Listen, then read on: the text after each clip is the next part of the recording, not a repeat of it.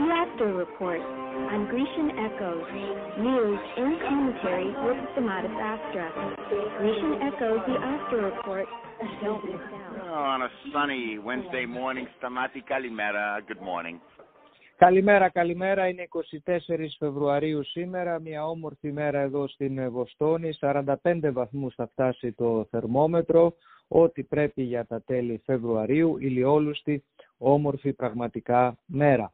Να πάμε να δούμε τα νέα ανά τον κόσμο, την Ευρώπη και φυσικά την Ελλάδα μας. Να ξεκινήσουμε τα παγκόσμια νέα από τον θρύλο του γκολφ, τον Tiger Woods, ο οποίος υποβλήθηκε σε χειρουργική επέμβαση σε νοσοκομείο της Νότιας Καλιφόρνιας, έχοντας υποστεί πολλαπλούς τραυματισμούς στα πόδια μετά από αυτοκινητιστικό δυστύχημα που είχε το πρωί τοπική ώρα του Λος Άντζελες χτες.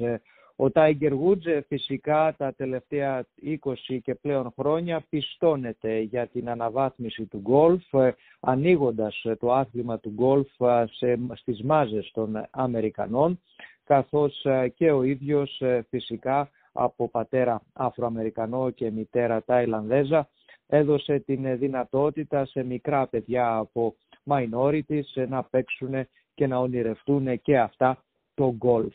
Επίσης η προσωπικότητά του με τα πάθη και τους δαίμονες τους οποίους είχε ήταν πάντα κάτι που τα μέσα μαζικής επικοινωνίας αλλά και οι φίλοι του και οι εχθροί του πάντα τον κρατούσε στην επικαιρότητα. Έχει κάνει τουλάχιστον 3 επεμβάσεις στη μέση του και σε αυτό το ατύχημα πραγματικά ήταν κάτι πολύ δύσκολο. Ας ελπίσουμε ότι θα μπορέσει να το ξεπεράσει.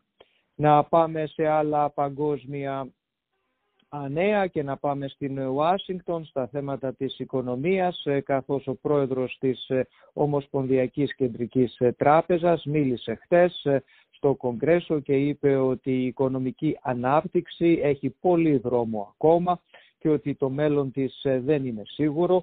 Αυτά τα σχόλιά του δώσανε περισσότερη έμφαση και δυναμική στο σχέδιο που έχει ο πρόεδρος Biden και η κυβέρνησή του για το πακέτο ανάπτυξης.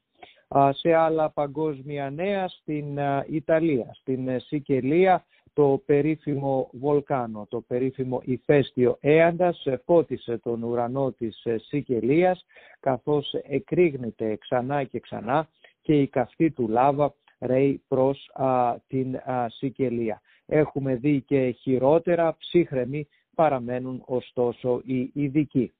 Σε άλλα νέα να πάμε, συνεργασία των Ηνωμένων Πολιτειών και του Καναδά μεταξύ της κυβέρνησης Biden και Τριντό για μηδενικές εκπομπές ρήπων. Ο Αμερικανός πρόεδρος δήλωσε ότι ο ίδιος και ο Καναδός πρωθυπουργός συμφώνησαν να συνεργαστούν σε ένα βήμα για την κλιματολογική αλλαγή. Στην Βρετανία θα υπάρξει, από ό,τι όλα δείχνουν, εφαρμογή στο κινητό για απόδειξη του εμβολιασμού ενάντια στο COVID. Το Βρετανικό Εθνικό Σύστημα Υγείας εξετάζει την παροχή πιστοποίησης εμβολιασμού ή πρόσφατο τεστ κορονοϊού μέσω κινητών τηλεφώνων, έτσι ώστε να μπορεί ο κόσμος να αισθάνεται και ασφαλής και να ταξιδεύει πολύ πιο εύκολα. Τα νέα για τον κοροναϊό συνεχίζουν να είναι αρκετά θετικά, καθώς όλα δείχνουν ότι υπάρχουν πάρα πολύ λιγότερα κρούσματα στις Ηνωμένες Πολιτείες. Επίσης να πούμε ότι το FDA σήμερα έδωσε το OK για το εμβόλιο της Johnson & Johnson, που είναι μία και μόνο δόση, όπως επίσης η Johnson & Johnson είπε ότι τα στοιχεία της μελέτης δείχνουν ότι είναι πάρα πολύ θετικό σε σχέση με τις μεταλλάξεις, κάτι που και αυτό είναι πάρα πολύ σημαντικό. Να πάμε και στην Ελλάδα μας, στα ελληνικά νέα, όπου δυστυχώς στην Ελλάδα στο μέτωπο του κοροναϊού βαδίζουν προς τα πίσω. Εκεί είχαν πάλι μεγάλα νούμερα και χθες και αυτό σημαίνει ότι όλα δείχνουν ότι δεν θα ανοίξει η αγορά, δεν θα σταματήσει το lockdown την 1η Μαρτίου. θα υπάρξει παράταση των περιοριστικών μέτρων κατά τουλάχιστον μία εβδομάδα. Αυτό προανήγγειλε ο Πρωθυπουργός, καθώς δυστυχώς τα κρούσματα συνεχίζουν να είναι πάρα πολλά, πάνω από 2.000 χτες. Όσο αναφορά τα ελληνοτουρκικά, η Άγκυρα ψάχνεται για καυγά και διαπληκτισμό. Διαρκείς αφορμές για να δυναμητήσει το κλίμα αναζητεί η Άγκυρα, ασκώντας πίεση στην Αθήνα που αναμένεται την απάντησή της για τη συνέχιση των διερευνητικών επαφών. Υπάρχει μεγάλο ερωτηματικό για το πώς η καινούργια κυβέρνηση των Ηνωμένων Πολιτειών θα χρησιμοποιήσει την δυναμική της στην Ανατολική Μεσόγειο, τι θα γίνει με την συμφωνία του Ιράν και πώς αυτό θα αλλάξει, εάν αλλάξει, τις σχέσεις μεταξύ Ηνωμένων Πολιτειών και Ισραήλ, κάτι που φυσικά έχει πάρα πολύ μεγάλη σημασία και για την Ελλάδα, καθώς Ελλάδα, Ισραήλ και οι Ηνωμένες Πολιτείες θέλουν να κάνουν ένα τείχος απέναντι στην προκλητικότητα της Τουρκίας.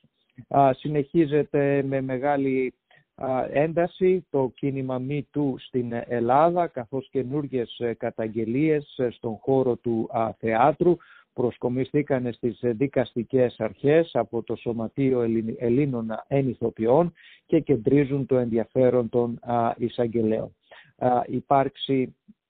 Υπάρχει ένστανση ακυρότητας από τον δικηγόρο του Δημήτρη Λιγνάδη, ο οποίος συνεχίζει να βρίσκεται στην γενική ασφάλεια, κατηγορούμενος για βιασμό ανηλίκων.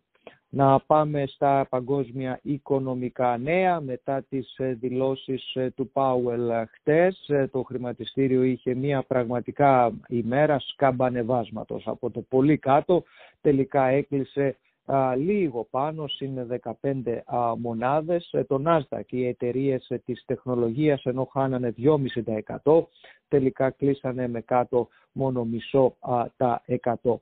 Η μετοχή της εταιρείας Tesla είχε και αυτή μια πάρα πολύ μεγάλη πτώση στην αρχή, όμως τελικά και αυτή έκλεισε με πολύ μικρότερες πτώσεις. Όλα δείχνουν ότι σήμερα το Dow Jones και θα ανοίξει λίγο προς τα κάτω, γύρω στις 70 μονάδες προς τα κάτω, δείχνοντας ότι υπάρχει μεγάλη ανασφάλεια στους επενδυτές και φαίνεται ότι το volatility, η διακύμανση, συνεχίζει να υπάρχει στην αγορά. Στην Ευρώπη αυτή τη στιγμή τα πράγματα είναι λίγο καλύτερα. Η Γερμανία είναι πάνω 0,5%, καθώς οι επενδυτές κοιτάζουν τα αποτελέσματα της γερμανικής οικονομίας και φυσικά προσπαθούν να αποδικοποιήσουν τις δηλώσεις του Πάουελ και το τι θα συμβεί αυτό στα ομόλογα αλλά και στα επιτόκια. Να πούμε ότι και η εταιρεία Lowell και αυτή είχε πάρα πολύ μεγάλα κέρδη μαζί με το Home Depot που είχε την προηγούμενη εβδομάδα. Το Lowell's έκανε και αυτό 28% αύξηση στα κέρδη του, δείχνοντας ότι η πανδημία οδήγησε πάρα πολλούς ανθρώπους να κάνουν do-it-yourself projects, αλλά λέει ότι αυτό δεν υπάρχει περίπτωση να κρατήσει και προειδοποιεί τους επενδυτές ότι τέτοιου είδους πωλήσεις δεν είναι δυνατόν να μείνουν μακροχρόνια.